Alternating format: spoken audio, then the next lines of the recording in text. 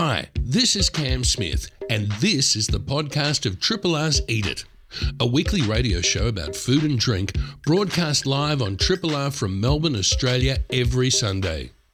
Hope you enjoy the podcast and feel free to get in touch with us via the Triple R website. Off you guys go as we see ourselves into the afternoon here on 3 Triple R FM.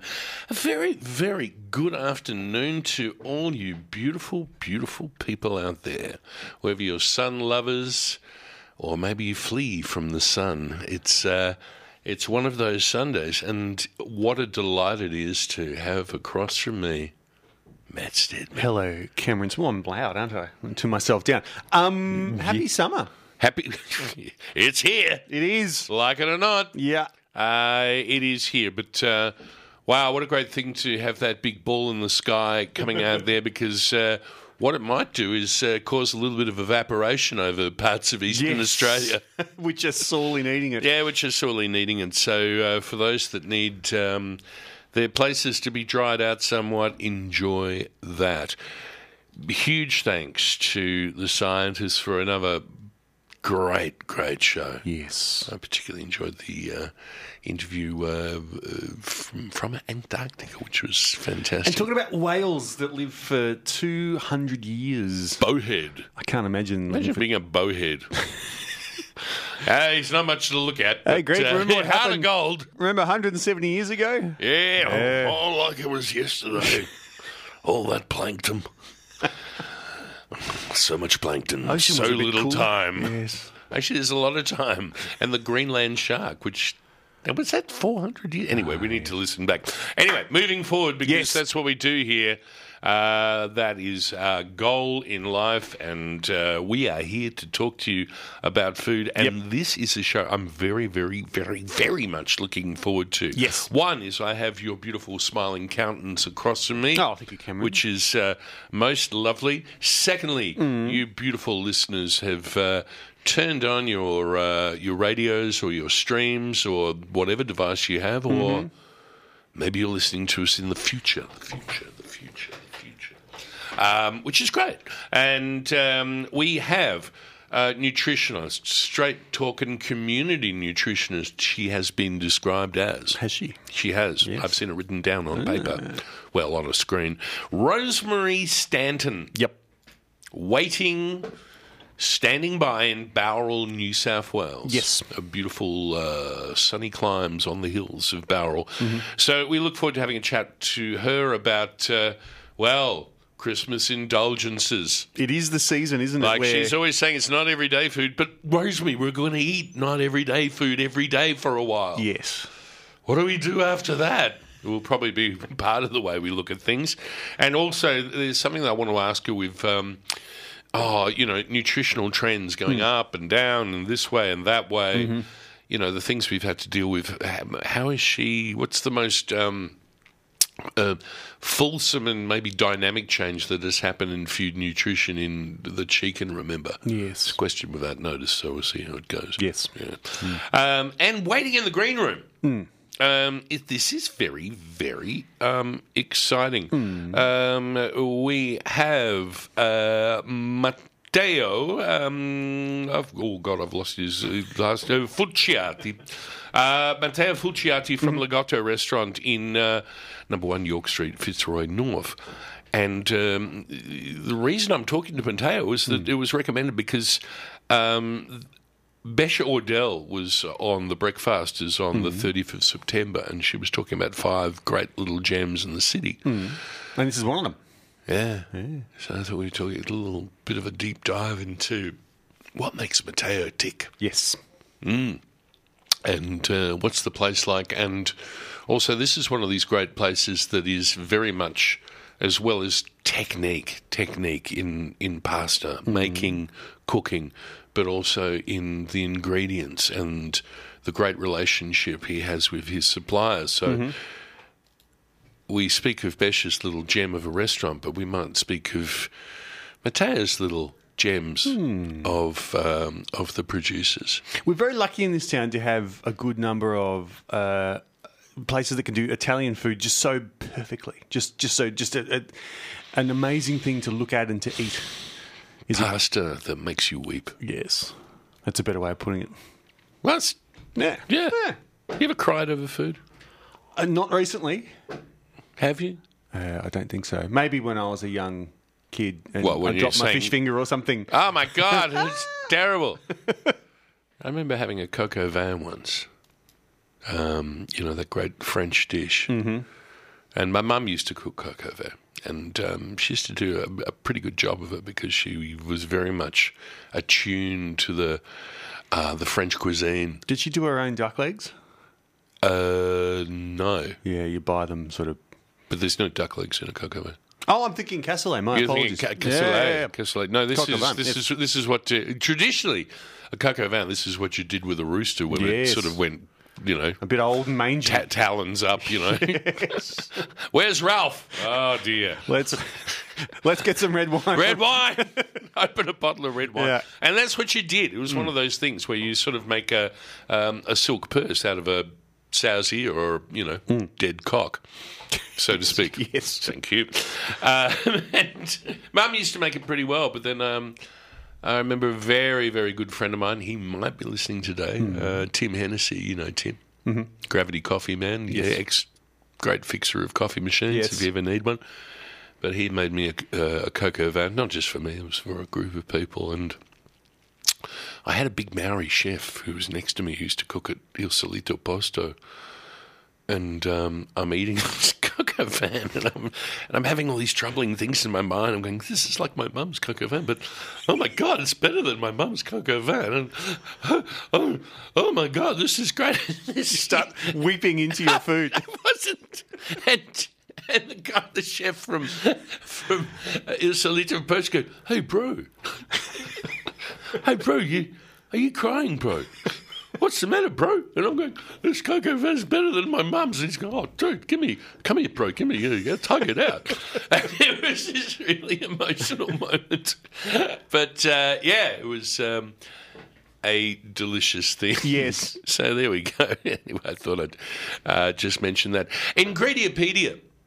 Yes, is a podcast you were telling me about. It is Em and Ben, who we had Em and Ben on the show about a month ago. And looking back, because they just dropped their 50th episode of doing this rather quirky, fabulous little podcast.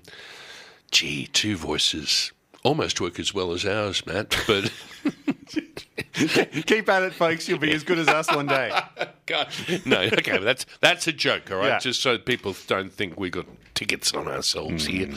But yeah, oh my God, Em and Ben, they just work so well together, and they do great episodes where they just pick an ingredient and have sort of these really quite And riff on it.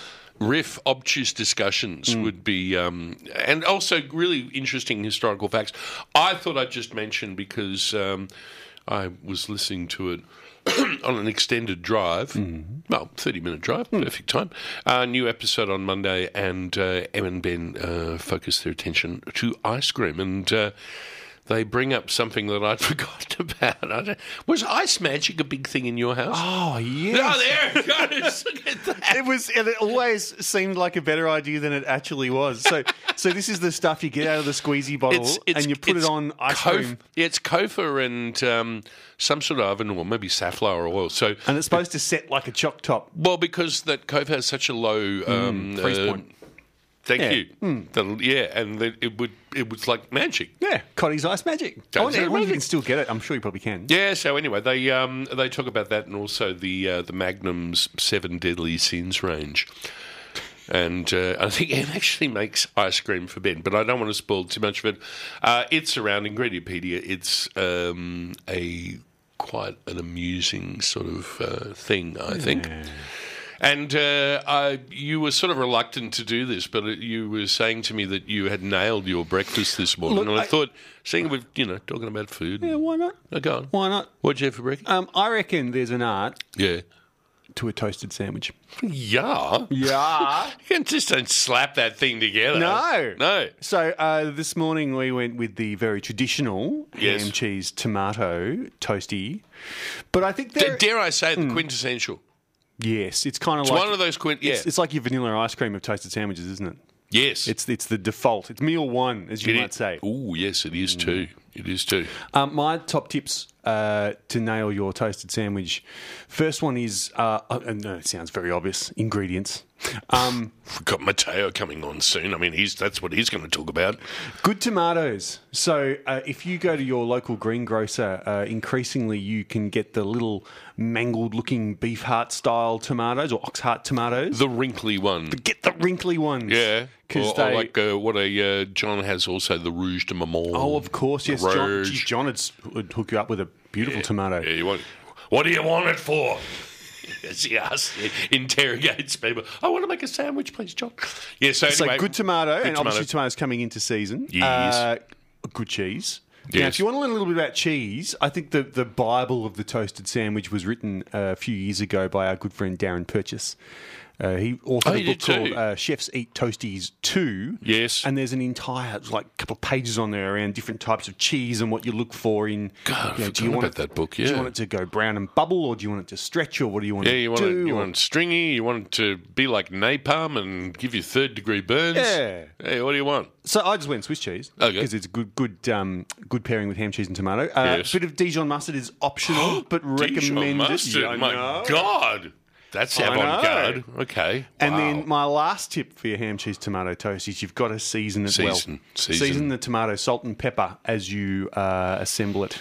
And whack it under the gorilla. And you're a gorilla guy because me, I'm I'm too cheap to buy myself a sandwich press. Oh, if you had a sandwich press, that'd be perfect. But who has the room in the kitchen for a... Well, I have the sandwich press hack, we could say, which is where you need 2 pans.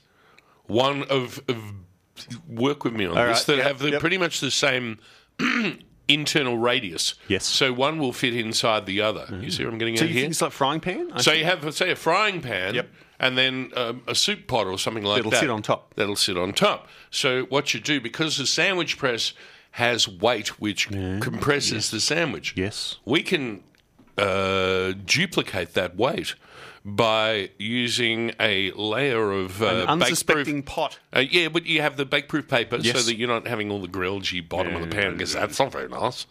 That's not very nice. It has all these really terrible specks in it. So you have that, and then you fill it with warmish water, which then increases density, which then increases weight, which then weights it down. I might try that next time. Yeah. And you can get really in detail, like you can fold the thing so you get the perfect circle of the baking paper, but that's, if you otherwise you can just fold it and sort of rip it a bit. Yeah. But that's basically it. And then you do it medium. Yes. Would also be the thing. And if you talk to Anthea Femnia from Maker and Munger, he would tell you that the best toasted sandwiches are made with stale bread. Oh, that does make some sense. Yeah. Maybe not stale, but just, not soft and fresh. Not soft, especially like with sourdough. Like a lot of sourdough loaves are almost useless for the first day or so. There you go. Controversial. It's controversial. How about we just leave it hanging like that? I need to... Yeah, we're going to play some music. I am going to do some music. This is one of those... We've left it a little bit late this year. Jeez. But we thought... Hey, we play this every year. So here's Porno for Pyros and Pets. Remy Restaurant. Very much a friend of the show, Joseph Abud, Joe. My seat seems to be sinking. You're having issues with your gas leaf. I've got a sinking seat. Anyway, but that doesn't matter. We shall carry on resolutely, and it does not apply to you. This is such a weird feeling. Sorry, folks. 12:21. Yes. 2. Let's get serious. Come on, and because we're just about to talk about some serious issues here. Rosemary Stanton is on the phone. She's a bit bemused, going, "What is the matter with your gas lift?" I don't know, Rosemary, but a very, very good afternoon to you. How are you? I'm fine, thanks, Cam. And yes, I was vaguely amused, but also perplexed. Yes, I know. Oh, it's just one of those things where you have an adjustable seat, and sometimes it's like someone slowly letting the air out of your tyres while you're sitting. That's the feeling I have. But seeing that I have you on the phone, my heart is singing, and I'm inflating with great joy. Have we found you well? You have indeed, yes. Has Bowral started to dry out at all? Is it still sort of wet where you are? Well, no, I live sort of about half an hour from Bowral. And our main road was closed for 5 months, which we thoroughly enjoyed. It's a main road.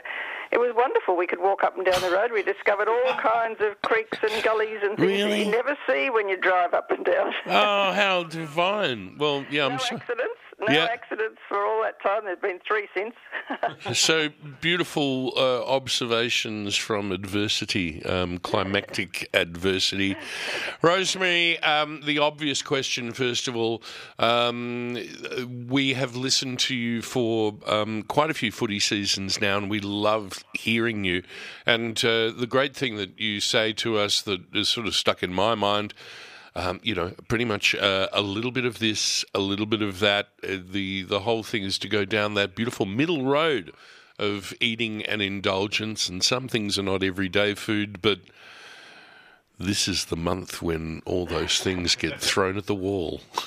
It is indeed. Look, I don't think anything should ever be banned from the diet. The moment something is banned, it's what you absolutely can't think about. Can't think about anything else. So someone says, "Sorry, you can't have any more chocolate or bread or whatever on earth it is that you like." That's what you want. So that doesn't work. And yes, but it is the time of the year, and I think it's all the parties. Now, fortunately, it seems to no longer be socially acceptable to actually sort of not drink a lot of alcohol. I mean, these days, I have a problem in that if I drink alcohol before I've eaten anything, it really just goes straight to my head, and it's not a good idea. Yes. So I always start off with a glass of sparkling water, and I'll say, "Look, I'll have a glass of wine later, but I've got to wait till I've eaten something first." And it used to be that people would look at me as if I was completely odd. Now they think, "Oh, okay, I might have one too." Half the room's having a glass of sparkling water before they start drinking. And that's sort of, I think things have been a bit better in the drinking area. And also, as people are, say, at a dinner or a lunch and things like that, it has become very, very acceptable now to have a sip of water and then sip of wine and then sip of water. And I reckon that has certainly been a change. As you say, it's moved into our cultural reality more and more, isn't it? You're not considered a total weirdo if you do that. Yeah, true. My children laugh at me because whenever there's anything really rich, they say, "Mum will only want a small bit." That's true, but I mean, I'm not a hugely big person, and I don't need nearly as much food as somebody who's 6 feet tall and weighs 80 kilograms. Here's an interesting thing. We're all different, and we're all built differently, and we all have sort of different metabolic rates and things like that. How is someone supposed to work out the calorific input that they should be having every day? Well, I guess you can tell by your weight. As I've got older, this hasn't earned me a lot of friends. Yes. As I've mentioned before, I often go off on hiking for a couple of weeks, and I always come back a bit lighter. I eat as much as I can, but if you're going to go hiking for 2 or 3 weeks, you will come back lighter. Yes. Now, in the past, my weight would come back to normal, quite normally. Now I have to it's really hard. I have to strive these days, and I've just booked a walk for 300 kilometres next year, and my husband and myself, we go off. We're going to go from one end of the Outer Hebrides to the other. Just by ourselves, sort of walking, but it's really hard now for me to regain the weight. And that's, I don't know, just because I'm, nearly 79 years old, and maybe that's the problem. But Rosemary, that's amazing. Keep trying. Yeah, but I used to be able to gain, just go back to my normal weight. My appetite would be a bit better. Now, I stick in the nuts as much as I can and the avocado. I don't actually like cakes and biscuits, so that doesn't work. I'm happy to have a piece of chocolate sometimes, but, I go for bigger servings of things, but it just takes me ages. So now I struggle to get the weight back on because I don't want to be a really scrawny old thing. And I want to keep, going off on my hikes. It's one of the things I like doing. Yeah. You realise there's probably a lot of people just sort of not shouting at the radio, but going, how do we put this, Matt? That they'd be saying... gosh, I wish I had that problem. What do you say? Oh, look, that's true. People do say that. And yet, I notice with some of my friends that it seems to be a problem as you get older. And, of course, as you get older, it's not so bad to have a little bit of extra weight. You can't afford to be too scrawny, it's just not good for you. So, all those young people who are thinking, what am I going to do? Well, just eat so that you get old in the first place, and then you'll be able to sort of eat a bit more without it being a problem. Yeah, wow. That's if you keep active, Look, it really is physical activity. I play tennis 4 or 5 times a week, and one of the women I play with, who's 92 years old, still is the most amazing... I mean, she's been a crack tennis player, but she is still an amazing tennis player. And I say, why do you like playing... you're still playing tennis. She still, she doesn't run as well as she used to, but she's very good at putting the ball exactly where she wants it. And if I could do a backhand like hers, I'd die happy. Really? Is she just a demon at the net too? Oh, yeah, absolutely. But she just says she keeps playing because it keeps her on her toes, literally, And I think, well, she enjoys it, she plays, but physical activity is the clue because, I live surrounded by farmers. Now, the farmers around here, if they want to fatten up their animals, no use just giving them extra food. I mean, if you give horses extra food, they'll eat it, I know. But for most other animals, if you give them extra food, they won't eat it unless you put them in a small space. Put them in a confined space so they can't just wander around and walk all the time. Yeah. And they will, eat far more and get the fat. So it's not that the calories sort of get burnt up so much with the exercises. The exercise normalises your appetite. So, you sort of, what we need to do at this time of the year, I think, is basically a bit more exercise. So, if you don't have to sort of carry on and think, oh, goodness, I just ate...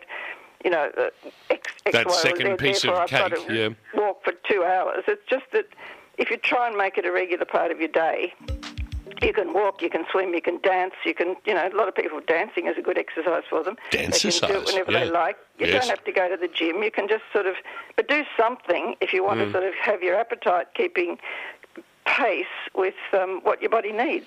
It gets back to that. It doesn't work when the exercise is a bit excessive, like my 2 or 3 weeks walking in the mountains. It doesn't quite work.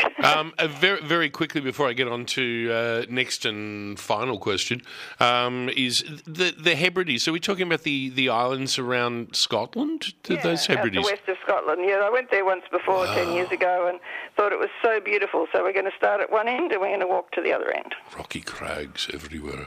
Yes, it's beautiful. It's absolutely gorgeous. Yeah. And do you enjoy a dram of whiskey every now and then?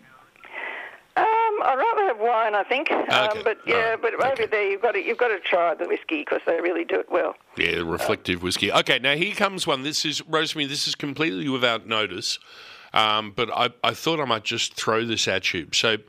One of the things that personifies nutrition and nutrition information from all the different spheres that we have of influence, things have changed. Like for a while, butter was good for you, and then we all ate margarine, and then butter became good for you again, and then we were eating the whole eggs, and then we were eating just the yolks of the eggs. Then they said, no, it's not the yolks, we need the whites of the eggs, and now we eat the eggs again together again, and then olive oil becomes good. My question is, over your years of looking at foodstuffs and nutrition, what have been the biggest changes you've witnessed and changed the way you have regarded your subject of nutrition? Well, the biggest change is that, some of us have been eating butter all the time and eggs all the time because the official, we did tell people not to eat butter in this country, guidelines did, but we never told them not to eat eggs. And the biggest change I've seen is that people now get their information from sources that aren't really particularly good. So that they take notice of what someone said on the internet, what somebody said on a radio program, someone who didn't know about it. So they're not going to the experts. The experts have been saying, for as long as I've been in this business, don't eat too much sugar, don't eat too much fat, don't eat too much salt, eat your fruit and vegetables, choose whole grain breads. None of that information has changed. And we never in Australia told people not to eat eggs. I know the Heart Foundation did. Yep. But the official guidelines didn't. So that I think that these days people get their information from very strange sources, and very often they're from people, the information comes from people who are selling products. And that is the problem. And it starts with infant formula and it goes right through to people telling you that something or other is terrifically good or wonderful when really it isn't. So we need to make sure we get the information from a source, from somebody who actually knows what they're talking about, who might have studied the subject, not somebody who's being employed by someone or they're getting money. Now we have influencers, who tell people to eat all these supplements and a whole lot of stuff. And so I see a lot of money being wasted on rubbish being promoted by people with no expertise really in the area. So they sound convincing. So that's been the biggest change that I've seen. So turmeric isn't going to save the world? No, I'm afraid it isn't, but it'll be good. It'll be good in your curry. Great advice. And overlaying all of that is keep moving. Keep moving, keep enjoying food, cook yourself rather than having some, don't get everything out of a packet. Read the label. I've been saying since the 1960s, if the product, you didn't have anything on the label then, we had to fight to get the information on the label. And thank you for that, Rosemary. But if the product has anything in it you've never heard of, put it back and choose something else. It's really quite simple. It's all those sort of added. I mean, now the information is coming because nutrition's a fairly young science. Some of the vitamins have only been their mechanisms and what they do have been discovered certainly in my lifetime. Yeah. So that we get more information. And that information is increasingly telling us that the highly processed, ultra-processed sort of rubbish that we're all eating, it's not just that it's got too much sugar, salt and fat. It's got the way it's processed, the way it's packaged, the way the ingredients are combined, and what that does to the poor little bugs in your intestine, the good bugs I'm talking about. Yeah. So, we really do need to get back to eating real food, enjoying real food, the right amount for you that balances with the amount of physical activity you have, and above all, enjoy it. Wow, great advice. Rosemary, as always, you're able just to cut to the heart of the matter and explain it so well. And we so appreciate that you give us the ability to discuss these things with you. Can I, just from the bottom of my heart, thank you for taking the time to join us. If we don't speak to you beforehand, when are you going to the Hebrides? It's not for a while. Not till April. Yep. Oh, well, hopefully we'll have a chat to you beforehand. But have a marvellous Christmas, and I hope you still enjoy those walks around, and may your backhand improve. Yeah, well, I'm not stopping yet. I can't retire till I find the Cheezel tree. Okay, the Cheezel tree. That's good. Well, I'll be working till the day I die, I think. Good. Well, it's good to have a holy grail. Rosemary, thank you so much. A joy to chat. Thank you. Bye. Rosemary Stanton. Hey? I'm not sure I could walk 300 kilometres. Yeah. But anyway. My God. Good luck to her. That is just amazing. So... there you go, folks. So Matt was writing furiously as Rosemary was talking because she speaks such great truth, doesn't she? Yeah, and, as we've said, the nutrition isn't really that hard. Just eat sensibly and eat in moderation. It brings to mind an American phrase, we regard these truths as self-evident, or as maybe Gen Z would say, or maybe some of us... Duh. I have caught myself in the supermarket aisle looking at the ingredients lists now and just avoiding the numbers, and then you determine there are some certain numbers that are very hard to avoid in certain food stuff. So, yes, good advice. So you've taken the ball and run with it from Rosemary Stanton's wonderful nutritional hand pass. 12:36 here on 3 Triple R FM. Matt, did you want to play some more music? Some music, perhaps, Cameron. Maybe a little interlude, and then we have Matteo, we're going to talk about the Italian cucina and your ability to discover that in this area around, well, Fitzroy. Yeah, hit it.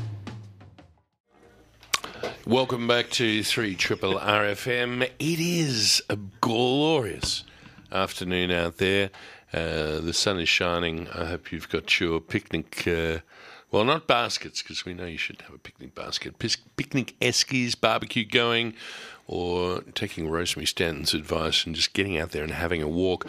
One person who has come in here, and it's an absolute delight to meet him and have him in, is Matteo, and excuse me if I murder your pronunciation of your second name, Fulciati? Yeah, almost. Fulciati. Fulciati. Yes. One day I'll get Italian right. From Lagotto Restaurant, 1 York Street, Fitzroy North.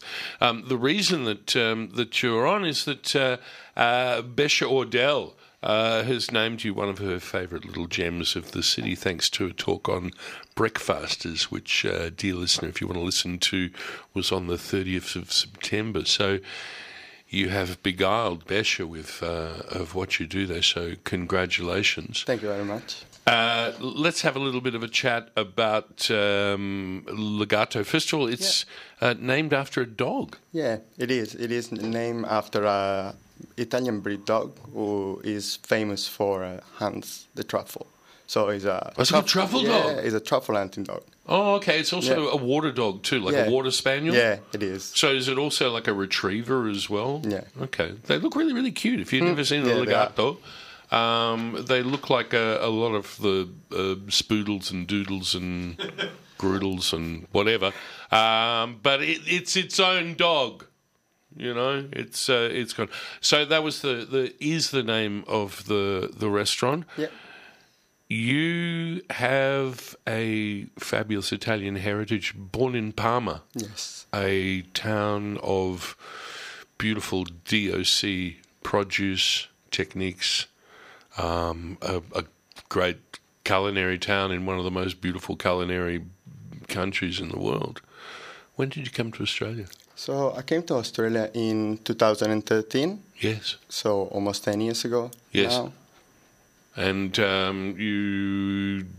when did you decide you wanted to cook? To be honest with you, cooking was always my passion since I was very, very young, and I pursued a different career at the time of my life. And what was that? I was working as a social worker, so I was working with people with disability. Yes. So a completely different field. Yeah. The voice of your nonna was in your. Yeah, to be honest, I always grew up on cooking. To be honest, like most of probably Italian of my age, you know, you will see my grandmother cooking. They're both absolutely great cooks as well. So, you know, is your nonna still alive? Yeah, they're both alive, and they're both still cooking. Really? My nonna, she's one of them. She's almost. I think almost 90 now, and this year she still made lasagne, capelletti. She loves cooking. Really? Yeah, she still makes her own bread basically 2-3 times a week. Yeah, yeah, and well, I think you've just told me about two things that have certainly stuck with you because you love making lasagna. Yeah. Yeah, I do. My wife loves eating lasagna, to be honest. So that's why one of the biggest reasons why it's a happy coincidence here. Yeah. But one of the things you do with your lasagna is that you put spinach. So you make it's a green lasagna. Yeah, because that's as again coming back from my heritage and my grandmother cooking. My grandmother always used the green lasagna. So that's for me. That's what a traditional lasagna is. That's what lasagna should be. For me, at least, because I think the spinach, they add a great texture to the pasta as well. They not do much for the flavor, but they like having the pasta itself has like this great texture, and it doesn't get so soft as well. So really, yeah, that's funny. I would have thought that putting like a wet sort of leaf in there would actually make it. Actually change slightly the texture of the pasta, so it actually makes it almost firmer. And just kind of quickly, when you're making a spinach pasta sheets, when do you put in the spinach, and how is you have to really squeeze it out? Normally what you're doing with the spinach, you blanch them, refresh them like in icy water, so they preserve the color nicely. Because that's what you want. Yeah. Then now at the restaurant we do use like Thermomix, rubber coop to blitz them. But my grandmother doesn't. She didn't have a rubber coop or a Thermomix, and so you can just cut them very, very finely and just incorporate it to the dough when you put in the eggs. Normally you mix your eggs with the spinach, and then you add the eggs and spinach dough into the flour. Imagine trying to get your nonna to use a Thermomix. Anyway, it's not even worth that. Stop it, that's too funny.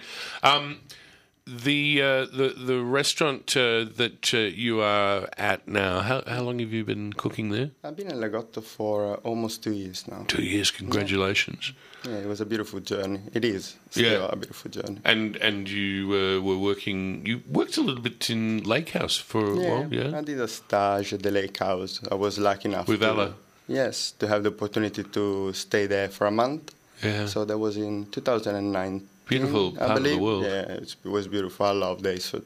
To be honest, it's such a great spot. And Osteria Ilaria as well. I worked 2 years at Osteria Ilaria almost. Unfortunately, that was when COVID hit. Yeah. So, it was a bit of a challenging time, but we did have a lot of fun. We were doing like providor boxes, take-home food, so still. Did they teach you anything new at the Osteria?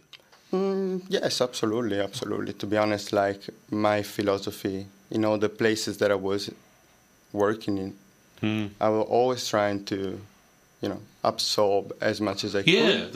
Like maybe not everything's gonna be perfect, but there are some certain recipes, some certain technique. But we're always learning, huh? Yeah, absolutely. Yeah. And I think that for me, all the experience that I've done in my career, they give me the opportunity to be where I am now. So.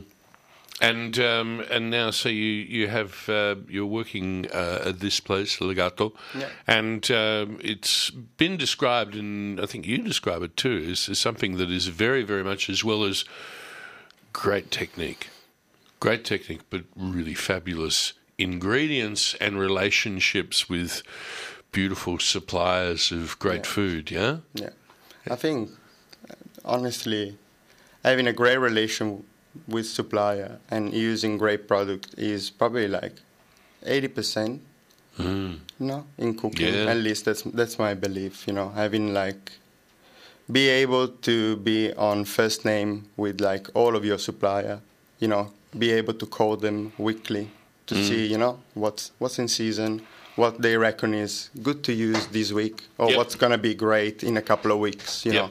So I think relationship with supplier is something that I always love of my job, is a part of my job that I really, really like. Who, I know this is like trying to find a favourite child, and we shouldn't really pick a favourite child because all the children are beautiful, but is there particularly people that come through the doorway of your establishment that makes your eyes light up? Because you've got very sparkly eyes at the moment. That's one thing about you, but also just a big grin when special people come in through the kitchen?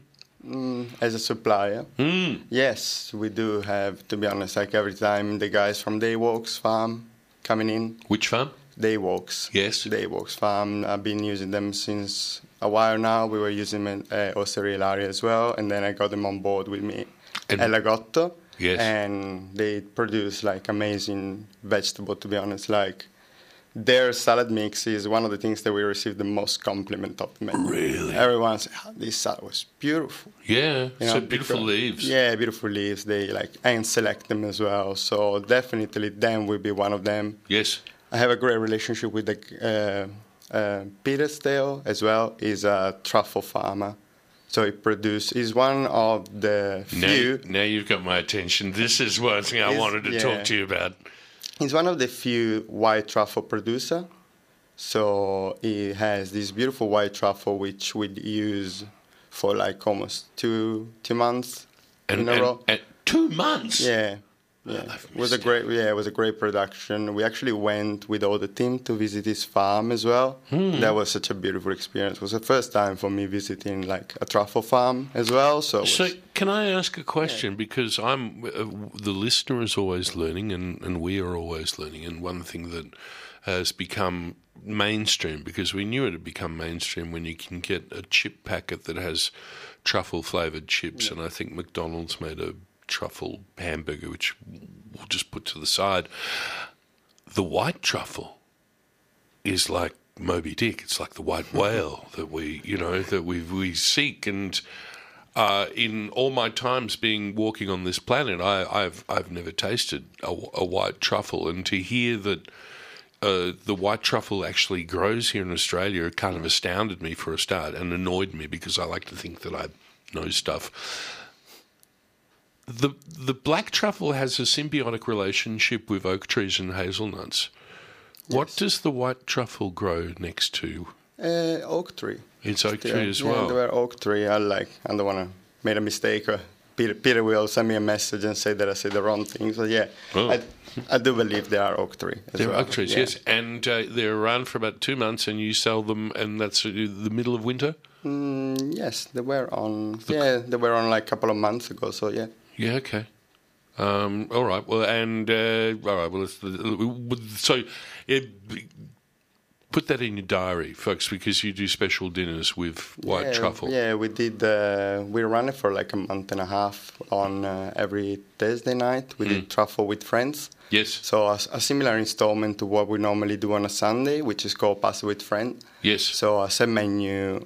There was a set menu designed around truffle. So all the dishes had truffle in some sort of way, of course. Okay. So, and then, it was we were super impressed because we decided to give it a try. And it was so well received, to be honest, that we were amazed. So we were definitely going to do it again next year. Well, that's something to look forward to. So, and as well as that, so we have truffle that we put up here on a pedestal. But there was also another thing that I hadn't heard of, which is, again, excuse my pronunciation, spigarello. Yeah.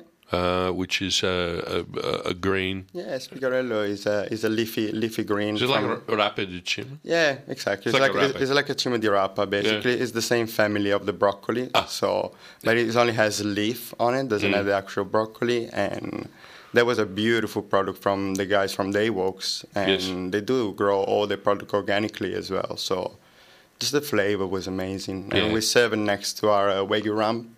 Yes. So as part of the garnish, so it was great. Or sometimes we did it with the pasta as well. We did the spaghetti with the vongole and the spigarello. Yeah. It sounds great. And I'll also have to make a reference of how you have a great influence from your nonna and your nonnas, and their cooking. And I think probably one of the things that must be one of your most treasured things you have one of your nonna's pasta cutters. Indeed. Or like 4 of the ones that we currently use belonging from my nonnas. And they're probably like 60 years old as well. And are they brass? Yeah, you can tell because they're all brass, and the brass, after such a long time, it's still perfect because it doesn't rust or anything. But you can slightly change the color to a darker color. Yes. So yeah, this is a beautiful old relic. Yeah. If we're out and about and we see pasta, how much money should we spend on dried pasta? And how do we know if dried pasta is going to be good, as opposed to just a very, very cheap product? So to be honestly, like dry pasta is a bit tricky for me as well. Like normally I will go for something artisan as much as I could, and bronze extruded as well. And you'll be able to tell how good the pasta is by running your thumbnail along the top of it to see if it's got that Yeah, that's definitely could be one of the factor. It has some sort of like ruvidity on top. Yes. That it means that it should be extruded with the bronze extruded normally. Because if you just do plastic, it's just smooth, and the sauce has nothing to stick to. Yeah, exactly. And especially if you do using like a sort of a sauce as well. It could be a ragu or whatever sauce you're making. Like how the pasta is coating the sauce. It is very, very important for the final. Okay. Texture. 12:58. Actually, it's around about 12:59. We don't have much time at all, but in maybe 1 minute that we have left, what do you cook when you come home and maybe still hungry? And what is the food that you love doing at home? So at home, like normally, like we finish very late at night time. So I'm not doing many cooking late at night time. But normally, I always do a bit of cooking on my day off. And I do love cooking pasta at home still. I do love making fresh pasta, cook pasta. I do love seafood as well. So I normally go to the Victoria Market. It's one of my favorite. Just grab a bit like some. Could be anything, like do a nice piece of tuna, do a crudo, or grabbing some calamari and make a beautiful pasta, or some fresh prawns. I do really like seafood. Yeah. I do eat a lot of seafood when I can. Seafood and linguine? Yes. Yeah. Wow. Yeah. Matteo, I'm getting the wind up from Matt. He does this. He goes, come on. We're going to finish. We've got a new show coming on next door. They're ready to go. Matteo, what a pleasure it is to see you. Thank you very much. And the restaurant is called Legato. Hi, this is Cam Smith, and you've been listening to the podcast of Triple R's Eat It, a weekly radio show about food and drink, broadcast live on Triple R from Melbourne, Australia, every Sunday. Hope you enjoyed the podcast, and feel free to get in touch with us via the Triple R website.